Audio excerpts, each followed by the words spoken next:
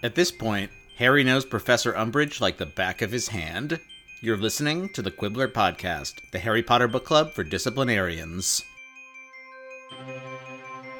Now, you are going to be doing some lines for me, Mr. Potter. No, not with your quill. You're going to be using a rather special one of mine. Here you are. I want you to write, "I must not tell lies." How many times? Oh, as long as it takes for the message to sink in.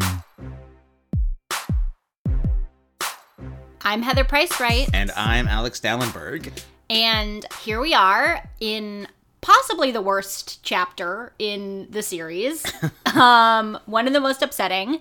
This week we read Detention with Dolores and Percy and Padfoot. In this podcast, and this episode in particular, based on the subject matter, you will hear lots of cursing and spoilers. You will also hear some adult themes.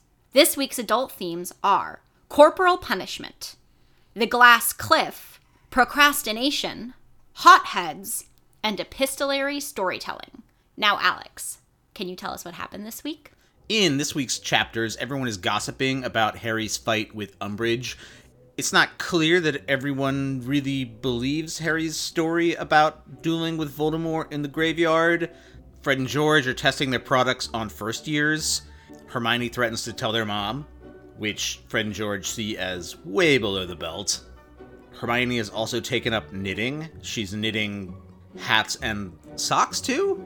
I think just hats right now. Yeah, she's knitting hats and leaving them under piles of garbage to attempt to liberate the house elves. So Hermione is using increasingly extreme tactics in her war for house elf liberation.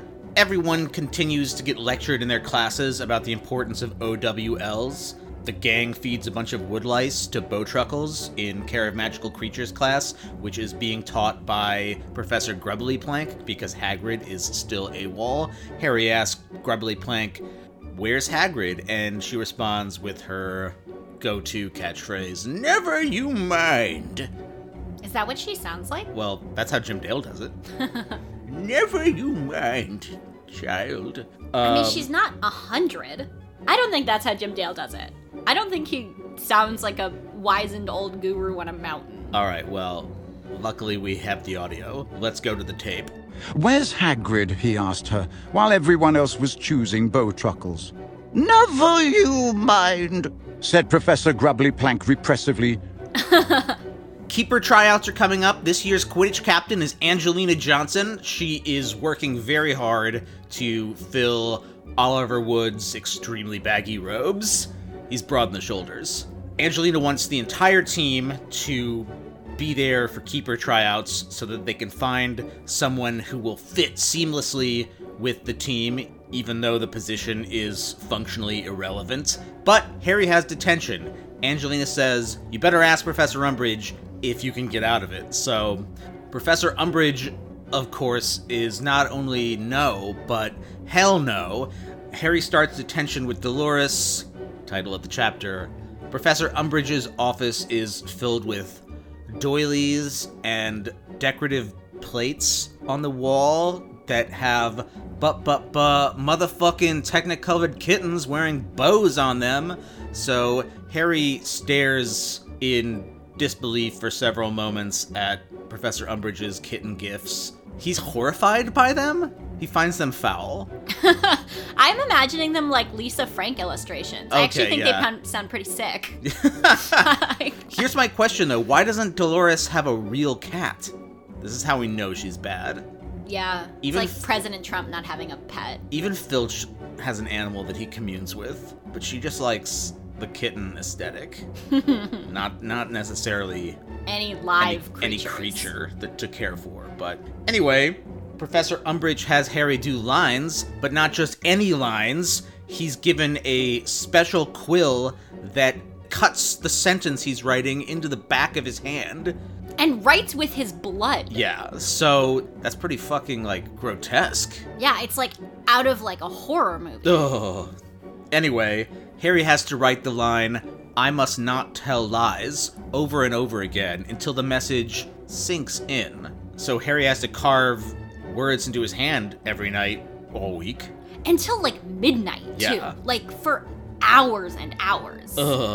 After one of his lovely detentions with Professor Umbridge, Harry runs into Ron in the corridors after hours. It turns out that Ron has been secretly practicing Quidditch. He's going to try out for keeper.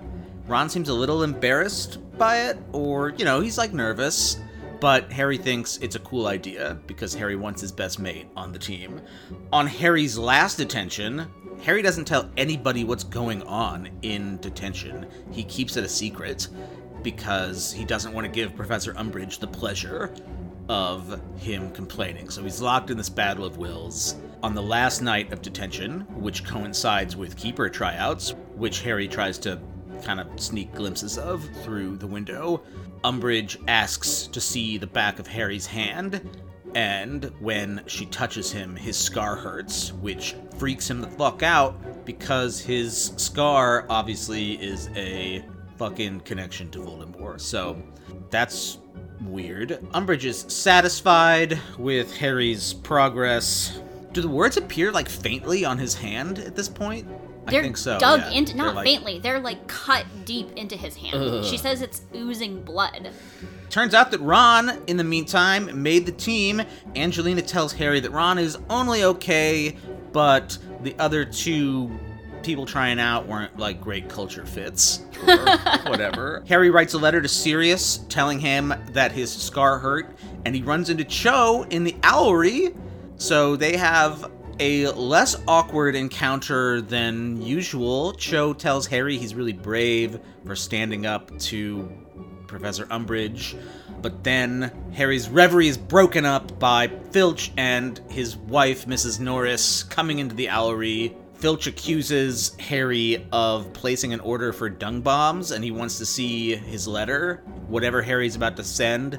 Cho defends Harry and says he already sent the letter, so Filch is unable to intercept Harry's mails. Hermione is continuing to take the Daily Prophet. There's a story about Sirius being sighted in London. Also, Sturgis Podmore, who was supposed to escort the kids to platform 9 3/4, was arrested that same day trying to break into the Ministry of Magic. So the plot thickens. Actually, I think he was arrested inside the Ministry of Magic, trying to, Break into the Department of Mysteries. Yeah, whoa. So that's a mystery. Anyway, he's not talking. I can't say he pleads the fifth, because there is no wizarding constitution that I'm aware of. It's probably an unwritten constitution. The first Quidditch practice is a disaster. Ron was pretty good when he was practicing on his own with Harry, but he gets rattled by the Slytherins who are chanting, "Gryffindor are losers." Slytherin really needs to up their insult game. It's like very Biff Tannen. It's very like, what, butthead? Like, come on, guys. Like, how is Gryffindor even rattled by this? I don't know. I wish they said butthead. That's way funnier. Make like a bowtruckle and leave. I liked that a lot. Katie Bell almost bleeds out after she gets struck in the face with a quaffle, and Fred and George accidentally give her a nosebleed nougat, not the anti-nosebleed nougat. So Quidditch practice ends in total disarray. Ron gets a letter from Percy containing life and career advice. Percy's very pleased that Ron has been picked a prefect, following in his footsteps, but he tells him to stop hanging around Harry Potter and that his loyalty should lie with the Ministry, and that Dumbledore is probably not long for the headmaster position at Hogwarts, and that if Ron is serious about his future, he should think about where his loyalties lay. P.S. I'm a huge douchebag, Percy Weasley. Ron rips up the letter, then Sirius turns up in the fireplace. He's placed a fire call, or whatever the fuck this wizarding technology is called. He's been, like, checking in every hour or so to wait for Harry and Ron and Hermione to be alone in the common room. He tells them that Umbridge isn't a Death Eater, but that she's this hardcore wizard reactionary who has authored a bunch of anti-werewolf legislation and other laws restricting the activities of part humans. He says that the reason they're not being allowed to practice spells in defense against the dark arts is because Fudge is paranoid that Dumbledore is building a student army to overthrow the Ministry. Also, Hagrid still hasn't returned from whatever errand Dumbledore sent him on. He and Madame Maxime got separated. But Sirius doesn't seem that concerned. Sirius floats the idea of meeting up with the Golden Trio in Hogsmeade like they did during Prisoner of Azkaban. Wasn't that a fun romp? Harry says, no way. You've already been spotted in London. It really seems like the Malfoys know that you're hanging around the Order of the Phoenix. No way. Sirius is very put off and says, you're nothing like James! And then disappears in, I'm assuming, like a puff of smoke. And that's what happens in this week's chapters. As we mentioned at the top of the show, this chapter on the detention is among the most upsetting scenes that we've had, I think, thus far in the books. Yeah. This is literal torture. She is torturing him in detention. Can you imagine? I can't imagine being in any of these situations, but this one in particular, it's the level of horror that Harry must feel to be subjected to this. I literally can't imagine. Harry raised the sharp black quill and then realized what was missing. You haven't given me any ink, he said. Oh, you won't need ink, said Professor Umbridge with the merest suggestion of a laugh in her voice. Harry placed the point of the quill on the paper and wrote, I must not tell lies. He let out a gasp of pain.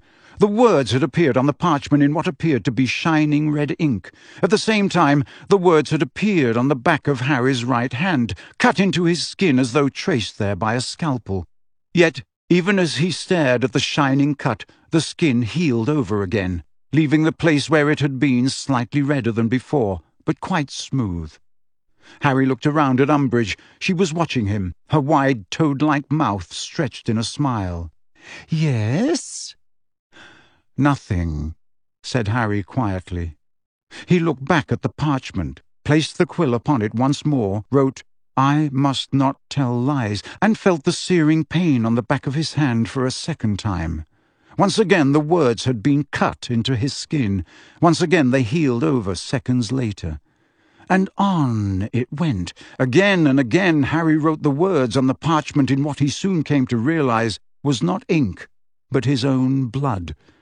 It really is one of the most memorable scenes in the whole series, and images, with the black quill, the writing in blood, against the backdrop of the doilies and the cats. It's just very unsettling, and the sheer physical horror of it is great, and we actually haven't had that many moments like this so far. Yeah, like spiders are terrifying, but... Well, he was tortured in the graveyard, I guess. Mm-hmm. There's really just an alarming amount of torture in these books about children. So the physical horror here is great, but there's also the psychological terror of being forced to write, I must not tell lies. It's very Orwellian. Dolores Umbridge is straight out of the Ministry of Truth. Right, because not only is she doing this disgusting, painful thing just in cutting into his hand, but she's forcing him to cut into his own skin, something that is inaccurate and is warping reality. Because the thing is, he didn't tell lies. What she's punishing him for, like, okay, so even if he had done something fairly egregious in class, like, this is an unacceptable punishment, period, but, like, just the total dismissing of the reality and trying to turn his mind, like, against itself. That's what oppressive governments do, right? Or any kind of abuser, really. They force you to deny your own reality, despite everything in front of you. Like, who are you going to believe? Your lying eyes. So, and not only do they force you to deny reality, they twist it. Like, I must not tell lies. Well, of course you shouldn't tell lies. They co-opt or appropriate virtuous statements and put them to nefarious ends. So. Right. The other thing that she's doing is forcing Harry to bear this constant reminder of the kind of reality that she's trying to enforce upon him, because she's literally scarring him. Yeah. So she's forcing him to constantly carry around this badge of shame and literally sinking the shame into his skin. And the many levels of torture and abuse that she's subjecting him to here are so much more disturbing even than the Dursleys, because you kind of know what the Dursleys are about. Mm-hmm. Like, they just don't like him. But what she's doing is so beyond having, like, a personal distaste for him. He even says, he's like, oh, Umbridge might give Snape a run for his money. And it's like, dude, she's so much fucking worse than Snape. This is way worse. Snape is... unfair. Snape is... you understand what the deal is with Snape. Right. The twistedness of Umbridge's mind is so far beyond, like, honestly, anything we've seen before. Right. Like, Snape is, like, transparent in his hatred of Harry Potter, but Umbridge is very much like, no, I'm doing you a favor. Right. And Snape isn't trying to break Harry. He just fucking doesn't like him. I think he's kind of trying to break Harry. Yeah, but not in the total, like, he loved Big Brother kind of way. Yeah. I mean, even when he asks to take time off for Quidditch practice, her response is very like, well, that wouldn't be for your own good now, would it? Mm-hmm. You wouldn't learn anything if you weren't making sacrifices. It's very, very ominous and upsetting. Ministry of love. Yeah, exactly. So I think this links to why do we think Harry doesn't tell what's happening to him? Because part of abuse is getting the person to keep it a secret. Yeah, it has those really chilling overtones to it because it happens in secret. You know, there's only 2 witnesses. Harry clearly has, like, proof, but he doesn't want to share. I think, well, Harry himself says it's like a battle of wills. He doesn't want to give Umbridge the satisfaction. But I also think he's worried about making it worse for himself. You know, the amount of power Umbridge has isn't quite cleared yet. Even McGonagall is, like, cautious with Umbridge. So Harry's still trying to feel this out a little bit. I just wonder, though, like, you know, this is one of those moments where, and there are a lot of these in the Harry Potter universe, where you're just like, tell a grown-up, tell a grown-up, tell a fucking grown-up, oh my god, tell a grown-up. But first of all, it's a grown-up inflicting it. A grown-up in a position of power and trust, presumably. But Harry's inability to share with adults what he's going through comes back to bite him, like, over and over and over. But what my curiosity is here is, like, we have Dumbledore, who we've barely seen in this book. And he's deliberately and cruelly ignoring and neglecting Harry. But, like, I just wonder how much he knows about who Umbridge is and what she's capable of. Because my assumption is a lot, and he is doing nothing to protect the students from her predilections. I think he's walking a tightrope. I get that, but it's just another, I mean, it'd be one thing if this was the first time, but it's just another example of, like, Dumbledore's fundamental inability to keep children safe. I know. Well, that's the moral question about Dumbledore, right? He's playing this long game. But in the meantime, he's hurting people, a lot of people. The other thing we don't know is whether Umbridge does this to anyone else. We have no idea what Umbridge's interactions with other students are like. I know Harry is, like, a particular, or is, like, the particular target of hers. Yeah. But now we know what she's capable of, in the movie, it's strongly suggested that she does, but, because there's a scene where Fred and George are comforting a kid who has, like, the lines etched in his arm, but this is a reread podcast, so I don't remember whether or not she deploys this in the books on other students. We at very least know now that this is something that she's capable of, and that this is, like, a tool that she uses. Another thought I had about why Harry might not tell is that Umbridge might want him to do that and just say, this kid's lying. This is an insane story. Well, and that would add to her ammunition. And I think you're right that Harry does sense telling might dig me deeper into a hole. Right, and it might be part of her game. That's what's so fucked up about this, is she's removing all of his access to help by subjecting him to this. Well, that's great story construction on Rowling's part, I think, in this case. I do too. I guess the problem I have here is, like, Umbridge is almost unbelievably evil. you kind of buy Voldemort because Voldemort is just like, has to exist in order for these books to make sense. Like, there has to be that villain. And Umbridge is a more exciting and a more interesting villain overall. But when you get to this scene, you're like, how the fuck is this woman walking around with this much hate in her? And it's... I think having this scene come like right out the gate, like basically the second time we meet her in any serious way, to me makes her like, she's almost unbelievable. I think that makes her more interesting in a way than Voldemort. She's not angling to be top banana. She is clearly very interested in exercising as much power as possible within an existing system. It's the exercise of power over another human being that she relishes in. And Voldemort, she has that in common with Voldemort, but he's like more grandiose about it. To me, she's a familiar character type. She's Percy-ish in a way, or Percy is similar to Umbridge. She blindly worships power and its exercise. So I'm not disagreeing with the type. Yeah. And I think you're totally right. She's a really interesting and a really believable kind of villain. I'm just saying this particular act, like, she's torturing children right out the fucking gate. And I find that, like, that's not something you start with as a person in power. So either you have this whole backstory of Dolores Umbridge secretly torturing people. I mean, you know what I mean? Like, this isn't something she's doing for the first time. Right. Clearly. She fucking has this quill. And so I have all these questions about, and they haven't come up for me before because I've been so enthralled with her as a villain.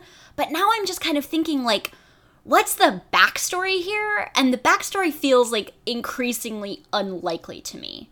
Like, why does she fucking have this thing? Why did she ever need it? And is she, like, the minister of torture at the Ministry of Magic? I just don't understand, like, where she's coming from in her ability and her, like, having even the implements to carry out this kind of act. Like, is she torturing werewolves? We know that she, like, wrote this legislation. Does Fudge, like, know what kind of a person she is? Is he deliberately... That's my other question. Is he deliberately... That's the question. It's like, how much is Umbridge following orders and how much is she freelancing? Well, I just think we have to acknowledge that this is fucking crazy. Yeah. Like, this is above and beyond, like, she's a really scary teacher. This is fucking sadistic. Right. And this is a person who has clearly engaged in sadistic acts before. And she's, like, senior at the government. So I just have a lot of questions about, like, what she's been doing up until this point. Yeah. She is literally torturing a child.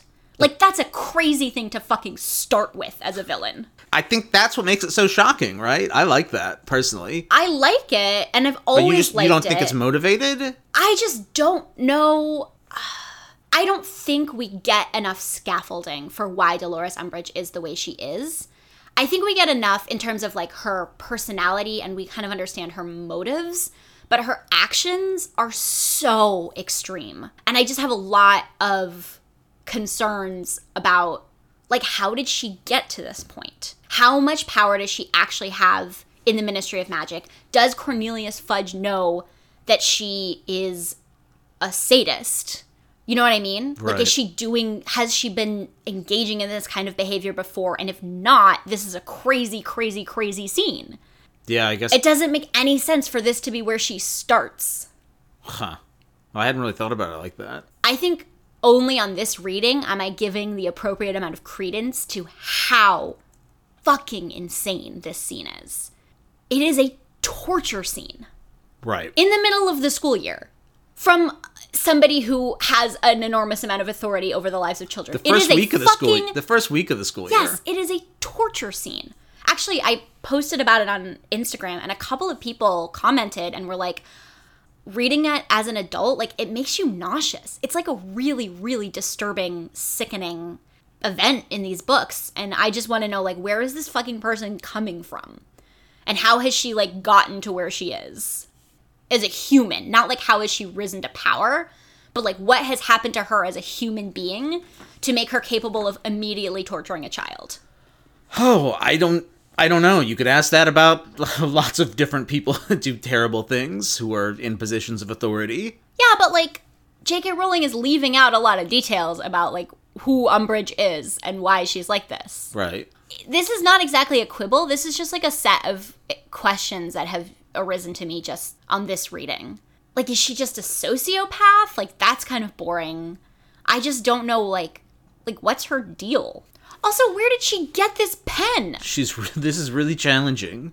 Where did you, like, did she, obviously she got this on Nocturne Alley. It didn't weird anybody out that, like, the undersecretary to the minister was on Nocturne Alley. Like, all of this, I'm just like, this is dark magic shit. Even if she's not a Voldemort supporter, where did this fucking pen come from? I mean, did she make it? It's possible that it was just something the ministry had. You know, they've got, like, freaking shackles in the basement that magically bind people. This could be old.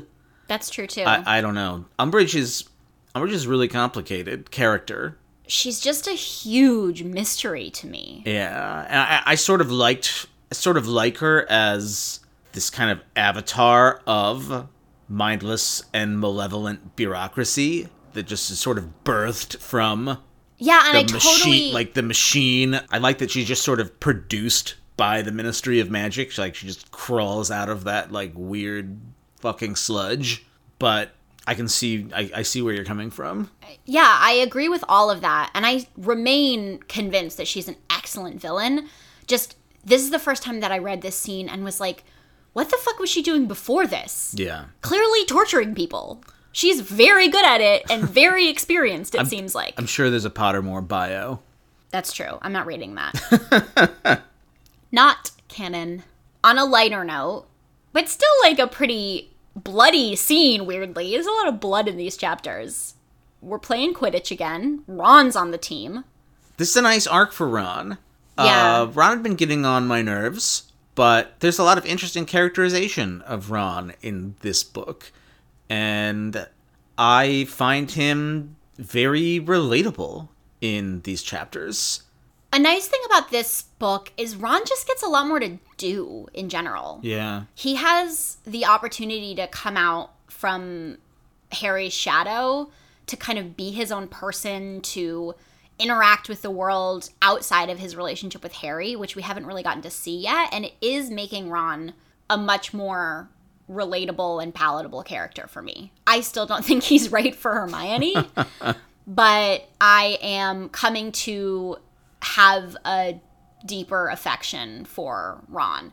This Quidditch thing is so hard because, like so many other things in Ron's family, he has this huge legacy to live up to, and he's just, like, not quite there, but he's trying so hard. He's pretty good. He's okay. He's good enough to get on the team. Well, but he's not the best person that tries out for the team. Right. She says that. Yeah, and I know. she tells his famous best friend, which is kind of fucked up. And yeah, but Harry's, like, co-captain, basically. Right. Because Harry does the only thing that matters. And Fred and George are really unsupportive, which I kind of fault them for. They back off a little when the Slytherins start chanting. Yeah. But they do make Ron really nervous. They're just really skeptical of Ron as, like, everybody in Ron's family is really skeptical of Ron's ability to, like, do anything. Even though Ron has been through some pretty hardcore shit. He has been. He won the chess game in Sorcerer's Stone. I know. And we haven't given Ron a ton of credit on this podcast, and Ron's family doesn't give him a ton of credit, and it feels like it might be kind of self-fulfilling. Sometimes he's kind of a nothing burger because everybody, like, expects him to be kind of a nothing burger. Right. So I feel bad that even his own family can't all the way get on board with this, like, pretty cool accomplishment that he's very excited about. And the other thing that's kind of fucked up about this is, like, the only reason he can even try out is because he got this new broom, which is kind of, we talked about this, like, really, really early in the books, where it's, like, the implement you fly on. Yeah, what the fuck? Such a huge difference in your ability. Like, it's mostly broom. There's school brooms. Right, but he only now has, like, a serviceable Quidditch broom. Yeah, you're right. What? It's the inequality inherent in your ability to participate in sports. Way to go, J.K. Rowling. It's true. That's real in the Muggle world, but it's much more pronounced in Quidditch. Yeah. Because you have one supply, basically. I mean, you have the balls, and how good your playing implement is like basically 90% of your ability to play this sport. Yeah. You'd think they'd go easy on Ron, considering that the only thing he has to do is prevent them from getting down 150 points. But that's not how they think about this game. No, I know, but it's just like, all right, so all he has to do is prevent 15 goals from being scored. Yeah. That seems simple enough. Well, you'd think. I guess if you're terrible, but whatever. So Angelina is our captain now, speaking of Quidditch.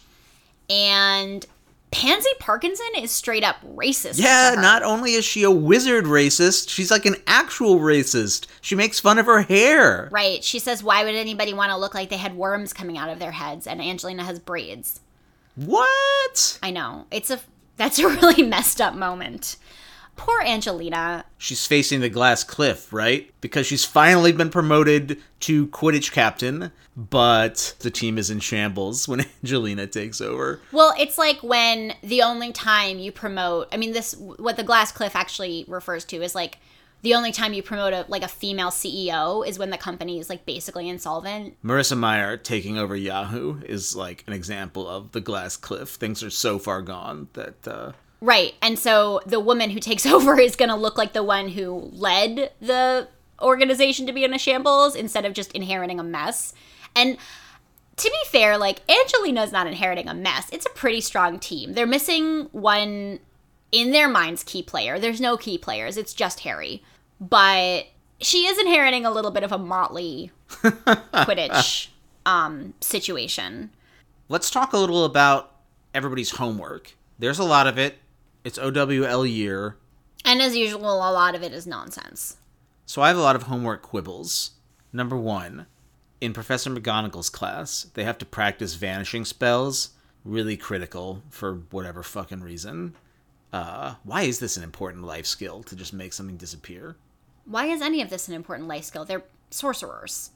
This is shit they have to be able to do. This is what you learn. This is the essence of magic. This is just algebra or whatever. How they're does this learning apply? magic. All right, fair enough. Algebra is important. Here's a question. So they're practicing on fucking snails. They're vanishing snails. Where do the snails go? I don't know. Do they just go to, like, limbo? Do they ever come back? Do you unvanish them? Is it temporary or is it forever? Are you just banishing them to oblivion? Like the void? I don't get this. What do the snails experience?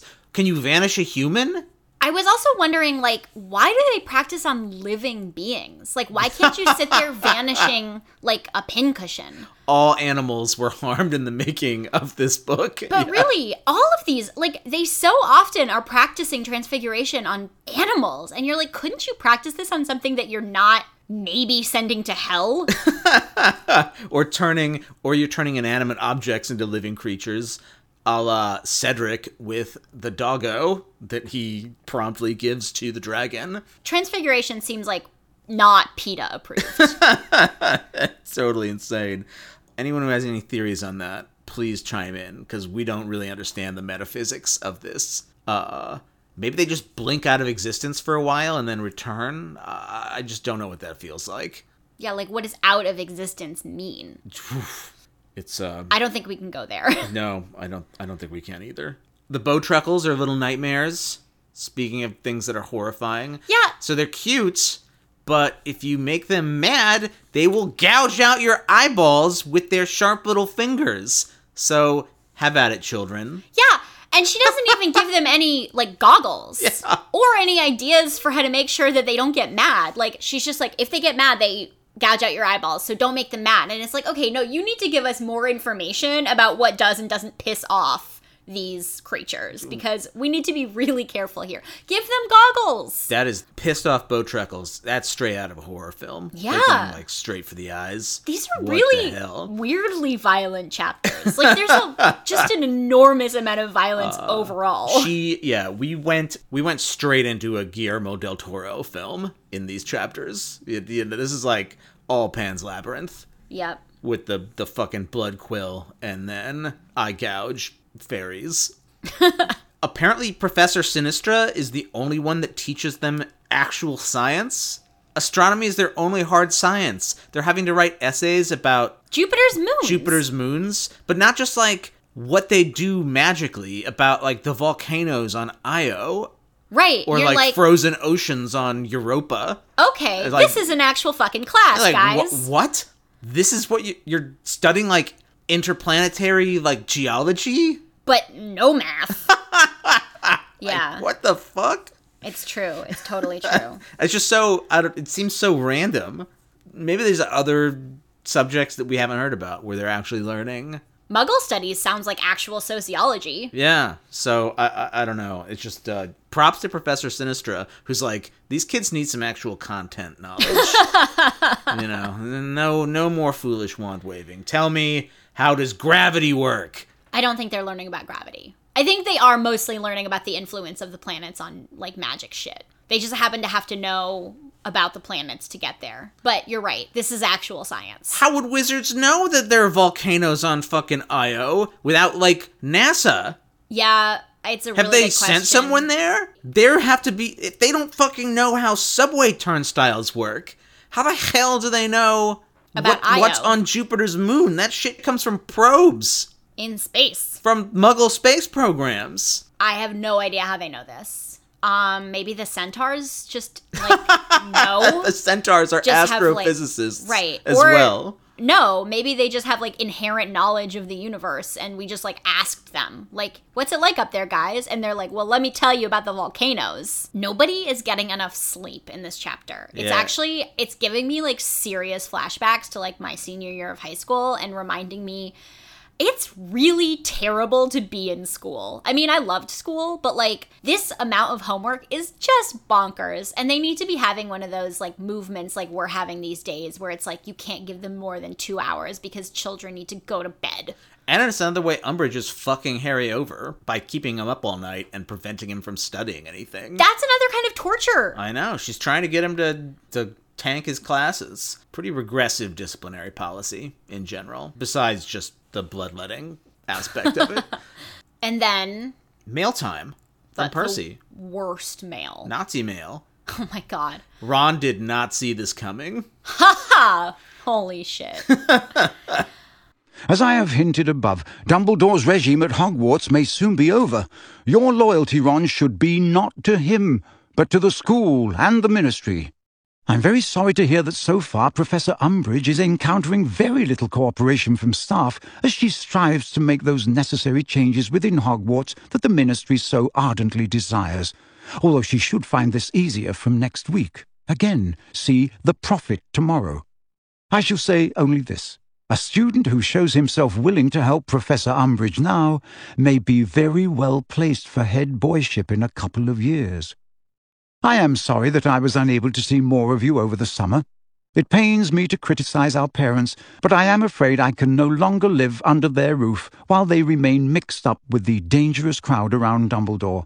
If you are writing to Mother at any point, you might tell her that a certain Sturgis Podmore, who is a great friend of Dumbledore's, has recently been sent to Azkaban for trespass at the Ministry.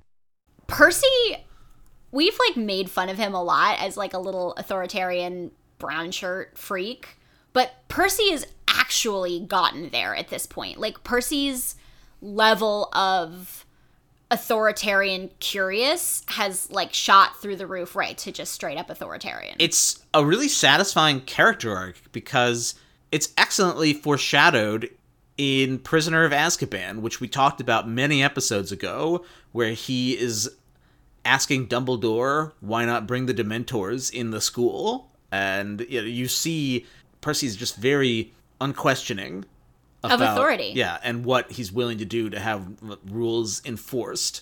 Well, it's also interesting because this is kind of one of the first characters we get that kind of goes from innocuous to really bad news. Because in the early books, like, Percy is a kind of a bother and, like, not fun, but he's not a bad guy until this book. Yeah. And so it is interesting to watch the development of not a major character, but a member of the most important family in the books really, like, lose his way in this very profound and very sad manner. Yes. I feel sort of bad for Percy. Like, Percy's a shitbird, and this is all of his own volition. But, you know, it sucks. He's wrong, and he's gonna pay for it. He just has almost no critical thinking skills. I mean, that kind of comes from, like, refusing to be independent-minded because he respects the rules so much, but... Well, he doesn't even see that he's a fuck-up, right? He fucked up with Barty Crouch Sr. He should have known something was off. Like, Percy's a key reason why Voldemort has returned to power, and if he had any self-awareness, he would know that he should not be promoted to, like, assistant to the Minister of Magic, and he should know that Fudge is baldly using him as a tool to get at the Weasley family, which are among his political enemies, but he cannot just fucking see that. It's like so clear that Percy has been selected by Fudge because of his proximity to Arthur Weasley and Harry Potter. I think that's not the only reason Percy's been selected by Fudge. I think Fudge is very, very aware of Percy's shortcomings and is deliberately manipulating them to get a stooge. Yeah, he's an easy mark. Because Fudge saw what happened with Barty Crouch Jr., saw how totally unquestioning Percy was of Barty Crouch's, like, situation, and he was like, oh, like, this guy will not ask questions. Like, we can do anything with him in the room, and you will not have a single moment where he's like, is this a good idea? That's a really good point. Fudge is not, like, a tactical genius, but he does have political savvy. Yeah, and he's a canny operator. And he sort of knows, even if this thing about Dumbledore is crazy, like the idea that Dumbledore is, like, deliberately consolidating power, Fudge does have a sense of, like, what side his bread is buttered on. Dumbledore is a political threat to Fudge, not because Dumbledore is deliberately threatening him, but because Dumbledore's sway is a really good way for Fudge to be totally undermined. Mm-hmm. So I think he gets people pretty well, and he sort of knows who are his friends and who are his enemies, and he's just been driven to a crazy level of paranoia by this unique situation. Oy. I mean, I think he's a bad guy, but I do think he's shrewd. Yes, shrewd. That's a good word. So one of the things that Percy tells Ron is to stop associating with Harry, which Harry sort of makes a joke about, but you can tell kind of stings, because Harry has this whole thought process where he's like, you know, I've stayed in his house, we shared a tent, like, I know this guy. Like, this guy has spent a lot of time with me, and the fact that he is now advising Ron that I might be dangerous or violent and that he should try to sever ties with me while still, like, keeping himself safe is really, it upsets him, I think, more than he lets on. And he makes this really interesting comparison that I think is very smart, where he says, I guess I understand how Sirius feels, because just, like, that level of not being believed or of being thought bad is really damaging to your self-confidence. Mm-hmm. And that's, like, the least of Harry's worries, kind of, but, you know, he's a teen. He's just kind of coming into himself. And to have people basically be saying, like, he's crazy, he's dangerous, you should sever ties with him, that's going to warp him a little bit. And that's really sad. God, Percy's the worst. Oh, fuck Percy. And poor Ron is in this incredibly uncomfortable position, and he, like, does the right thing, but how shitty. It's still tough to have a family member just totally... It's tough to be estranged from someone in your family, whether or not Ron and Percy saw eye to eye or not. Yeah. It's causing a lot of heartache in the Weasley family. It is. You kind of wonder, like, how did he get this way?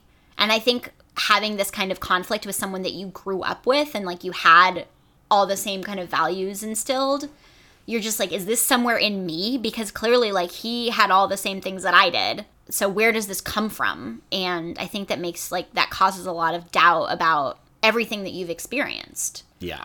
And, like, where you come from. Before we wrap up, let's talk a little about Sirius. When's your next Hogsmeade weekend, anyway? I was thinking, we got away with a dog disguise at the station, didn't we? I thought I could... No, said Harry and Hermione together very loudly. Sirius, didn't you see the Daily Prophet? Said Hermione anxiously. Oh, that, said Sirius, grinning. They're always guessing where I am. They haven't really got a clue. Yeah, but we think this time they have, said Harry. Something Malfoy said on the train made us think he knew it was you. And his father was on the platform, Sirius. You know, Lucius Malfoy. So don't come up here, whatever you do, if Malfoy recognizes you again. All right, I've got the point, said Sirius. He looked most displeased. Just an idea. Thought you might like to get together. I would. I just don't want you chucked back in Azkaban, said Harry. There was a pause in which Sirius looked out of the fire at Harry, a crease between his sunken eyes.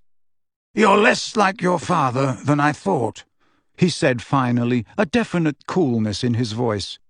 The risk would have been what made it fun for James. Look, well, I'd better get going. I can hear Creature coming down the stairs, said Sirius, but Harry was sure he was lying. I'll write to tell you a time I can make it back into the fire then, shall I?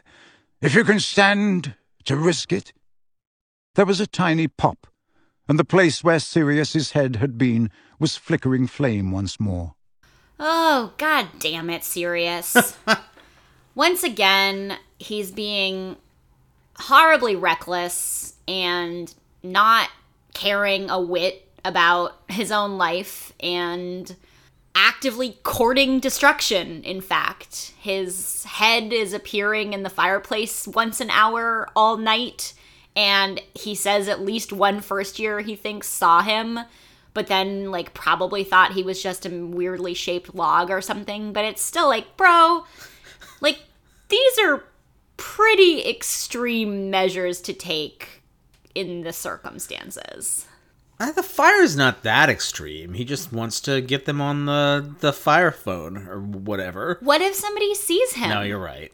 It's really likely that someone will see him. And he's like, what I had forgotten about, but just occurred to me, is he's like the most recognizable person in the wizarding world. His photo was literally everywhere like a year and a half ago. No, you're right. Like, presumably it is still everywhere because he's still on the lam. I'm sure it is. Well, he's still in the Daily Prophet all the time. Yeah, that's a good point. Everybody knows what Sirius looks like, and all the Death Eaters know what he looks like as a dog. Right. And he's still taking these crazy risks, and you can just tell that he doesn't really care what happens to him. He's chasing sort of like extreme feelings, like that feeling of like recklessness, because he doesn't get to have any feelings at all. His life must be just like totally numb. Really boring. Yeah. But he says this really mean thing to Harry. He's like, Sirius is trying to set up this meetup in Hogsmeade. And Harry is like, we're not doing that, bro. Like, no, it's not safe and you're an idiot. And he's like, oh, your dad would've. And that's just like so mean. Like, Sirius, again, be a grown-up. That's a really cruel thing to say to Harry. And Harry handles it really well. He's like, I'm sorry, mate. Like, nah, we're not risking that. You almost wonder whether Sirius has like an active death wish. I don't think Sirius has a death wish, but I think he doesn't care if he dies. Yeah, I think that's accurate. And what I think is unfair is to involve Harry in that, after Harry is somebody who Sirius knows has suffered so much loss. Keep yourself safe for his sake, you know? Nobody ever does anything for Harry's like emotional safety, and one of the really important things that Sirius could do to like preserve Harry's well-being is just like stay okay. And it just seems like a really selfish decision not to have any self-preservation instincts, even though there's somebody who is really damaged, who really relies on you for like help and solace. And I guess Sirius, he was so patient in Azkaban, and I guess his patience is just run out. He was patient in Azkaban, but he was like very much biding his time. Yeah. But now I feel like he doesn't think he should have to anymore. Right.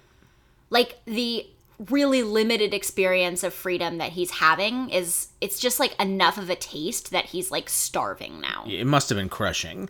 I'm sure, to go from captivity to like semi basically still captivity. Right.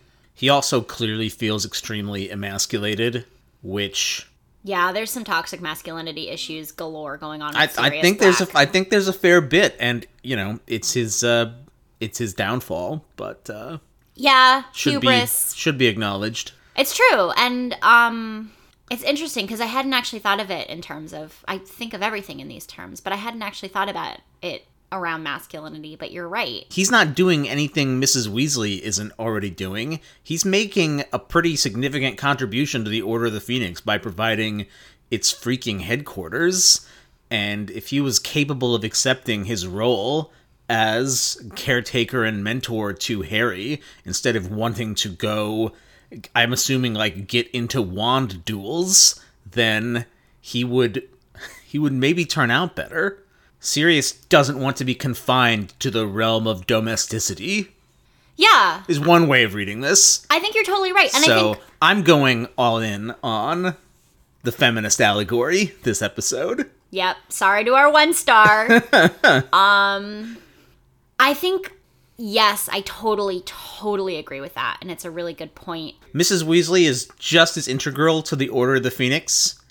And she's not doing much different than Sirius. Yeah, she's, like, making sure they have a, like, demon-free place to have meetings. That's fairly essential. Yeah. Not demon. I'm assuming whatever fucking various creepy crawlies are in the House of Black. I mean, I think part of it is just the psychological, like, Mrs. Weasley can leave the house. No, that's right. I mean, I have a lot of sympathy for Sirius. I do too, but I think a lot of Sirius's, like, character flaws that we've seen before exacerbate his situation horribly. Like, this is a uniquely bad position to put someone with Sirius's challenges in. And frankly, it's impressive that he doesn't just explode from pent-up rage at his own situation, which is horribly unjust. Yeah. Sirius has suffered probably the greatest injustice of any character in any of these books. I think so, yeah. And it's true that I have to cop to not giving Sirius enough, like, room in that area, because Sirius drives me nuts. But that's not fair, because I acknowledge Harry's trauma all the time, and Sirius has undergone, like, the same amount, probably significantly more, actually, trauma. I think what Sirius has endured is as bad or worse than anything Harry's endured. Oh, I think worse. I think, yeah, definitely worse. I mean, 12 years in Azkaban. Yeah, and also, it's really sad that Harry's parents are dead, obviously, but Harry doesn't remember his parents. Right. And for Sirius, he lost his best friends. I mean, in some ways, the loss probably stamped Sirius. And was blamed for their deaths. And was blamed for their deaths, and is still blamed for their deaths. So we came out hard on Sirius, but it's funny how in these books you sometimes lose sight of the horrifying panorama when you just, like, zoom in up close on one character. Yeah, you kind of forget. And I do tend to forget or, like, downplay what Sirius has gone through, and I think that's fair. I do still think, ideally, he would figure out how to keep himself safe for Harry's sake. Well, maybe somebody needs to be helping Sirius. That's true. Sirius needs just as much help as Harry does, and he's getting just as little. Yeah, everyone is, like, they're either ignoring Sirius, or they're, like, pipe down. Or, like, keep it together, man. Yeah, he needs somebody to help. He needs, like, a social worker, basically, to help him with this transition. Why doesn't Lupin live there with him? I don't know. I think that would help a great deal. I don't understand why, like, Lupin can't get a job either. Why don't they just fucking move in together, and then instead of this horror show, it's a buddy comedy yes, about them. It's The Odd Couple. Yes. With 2 dogs. And a hippogriff. And a hippogriff. 2 men and a hippogriff. I would watch that. Me too. Because, you know, Lupin is the more fastidious one. Yep. And Sirius is the slob. Mm-hmm. It's true. That's right? That's probably right. I think that's right. Except Lupin's kind of shabby, but that's because he turns into a wolf. Lupin has to keep things really, really in order because he is so destructive as a wolf. So overall, yeah, I think he would be the neat one. So anyway, Sirius has this intel. So he shares this information that the reason they're not allowed to learn defensive spells is because Fudge thinks Dumbledore is is assembling a student army, which Fudge's level of paranoia has gotten absolutely fucking crazy. Dumbledore, I mean, doesn't really even have the presence at this school or the wherewithal to, like, organize these kids. I mean, yeah, this is totally out of bounds. Fudge is just gone nuts. Off the deep end. Yeah. Well, the level of denial he's in about the return of Voldemort, I think, is what's driving this incredibly erratic, bizarre set of beliefs. Because I think he sort of knows that something really awry is happening. Yeah, he knows something's off, but Dumbledore is his stand-in for that. Because he's unwilling to grapple with the truth. So, yeah, in that way, like, kind of psychologically, you kind of get it. But this is just a crazy thing for him to believe is happening. Yeah, it's wild. And the hilarious thing is he, like, sets it in motion. Yeah, well, that's, I'd forgotten that he thought this... Like, the Dumbledore's earlier. army concept comes from Fudge. From Fudge, yeah. Well, you get what you wish for, I guess. In a way.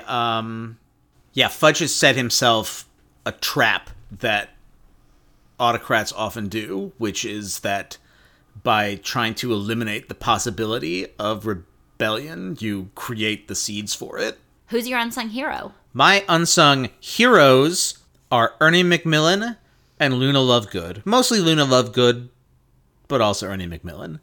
Because they're the first two people that aren't Ron and Hermione to come up to Harry and affirmatively say, "We believe you about Lord Voldemort. We've got your back." Luna's the first. And then later, Ernie Macmillan, who's not particularly close with Harry and doesn't have to do that.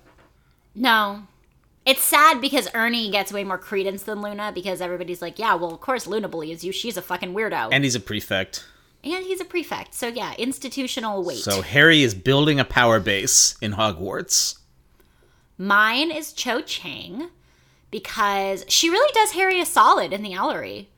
She, like, covers for him when Filch wants to see the letter he sent. And she's just, like, pretty chill and understanding and kind considering what she must have been going through the past several months. She believes Harry and trusts him and understands that he would have saved Cedric if he could have and doesn't, you know, I just think that that could have gone a lot of ways and most of them are bad. And Cho is being really a stand-up person. Yeah, I agree. And she seems, like, funny and smart. I get why Harry's into her. And she thinks Ron is bullshit. Which she and I could have a club. This week's episode is brought to you by Madame Malkin's Robes for All Occasion. See our ad in the Daily Prophet. I think that's actually a repeat sponsor, but... Well, then we've gotten a lot of galleons from them. It's true, yeah. They're paying for this whole show. Good old Madame Malkin's. The audiobook clips that you heard are courtesy of Penguin Random House Audio. They are from Jim Dale's performance of Harry Potter and the Order of the Phoenix by J.K. Rowling. You can find us across several social media platforms if you are so inclined. We are at Quibbler Podcast on Twitter, Instagram, and Facebook. You can also send us emails at quibblerpodcast@gmail.com. We check them super regularly and love them, and we get great stuff from you guys. Super good emails this week. I think we're going to have to do a mailbag soon because y'all are, like, coming through. And yeah, that's it. So next week, we are reading the chapters called The Hogwarts High Inquisitor and In the Hogshead from Harry Potter and the Order of the Phoenix. Nobody expects the Hogwarts Inquisition. Oh, God. That's going to be the Easter egg, you guys. Almost certainly, but now I've spoiled it. Oh, well. It'll still be funny. Thanks, amigos. She was ignoring the Slytherins, who had now set up a chant of, "Gryffindor are losers! Gryffindor are losers!" Now why don't you make like a tree and get out of here? It's leave, you idiot. Make like a tree and leave. You sound like a damn fool when you say it wrong. All right then, leave! And take your book with you. Shall we do Snape stuff first? said Ron, dipping his quill into his ink. "The properties of moonstone and its uses in potion making," he muttered, writing the words across the top of his parchment as he spoke them. "There." He underlined the title, then looked up expectantly at Hermione. "So, what are the properties of moonstone and its uses in potion making?" The Moonstone is an awesome boulder, 1,000,000 years old or even older. Deep in these caves the meteor hides, though no explorer has found the place of the legendary rock from space. We've studied its fragments for many an hour and discovered it increases a Pokemon's power, and that is why the attackers are here. They've come to take the Moonstone, or so I fear. The Moonstone? Ever since I was a little boy, I've believed the Pokemon came to Earth from outer space. From outer space? Yes. And where, you ask, is the spacecraft that brought them to Earth? In this cave. It's the Moonstone. It sure is an original theory. Harry's Moonstone essay was handed back to him with a large, spiky black D scrawled in an upper corner.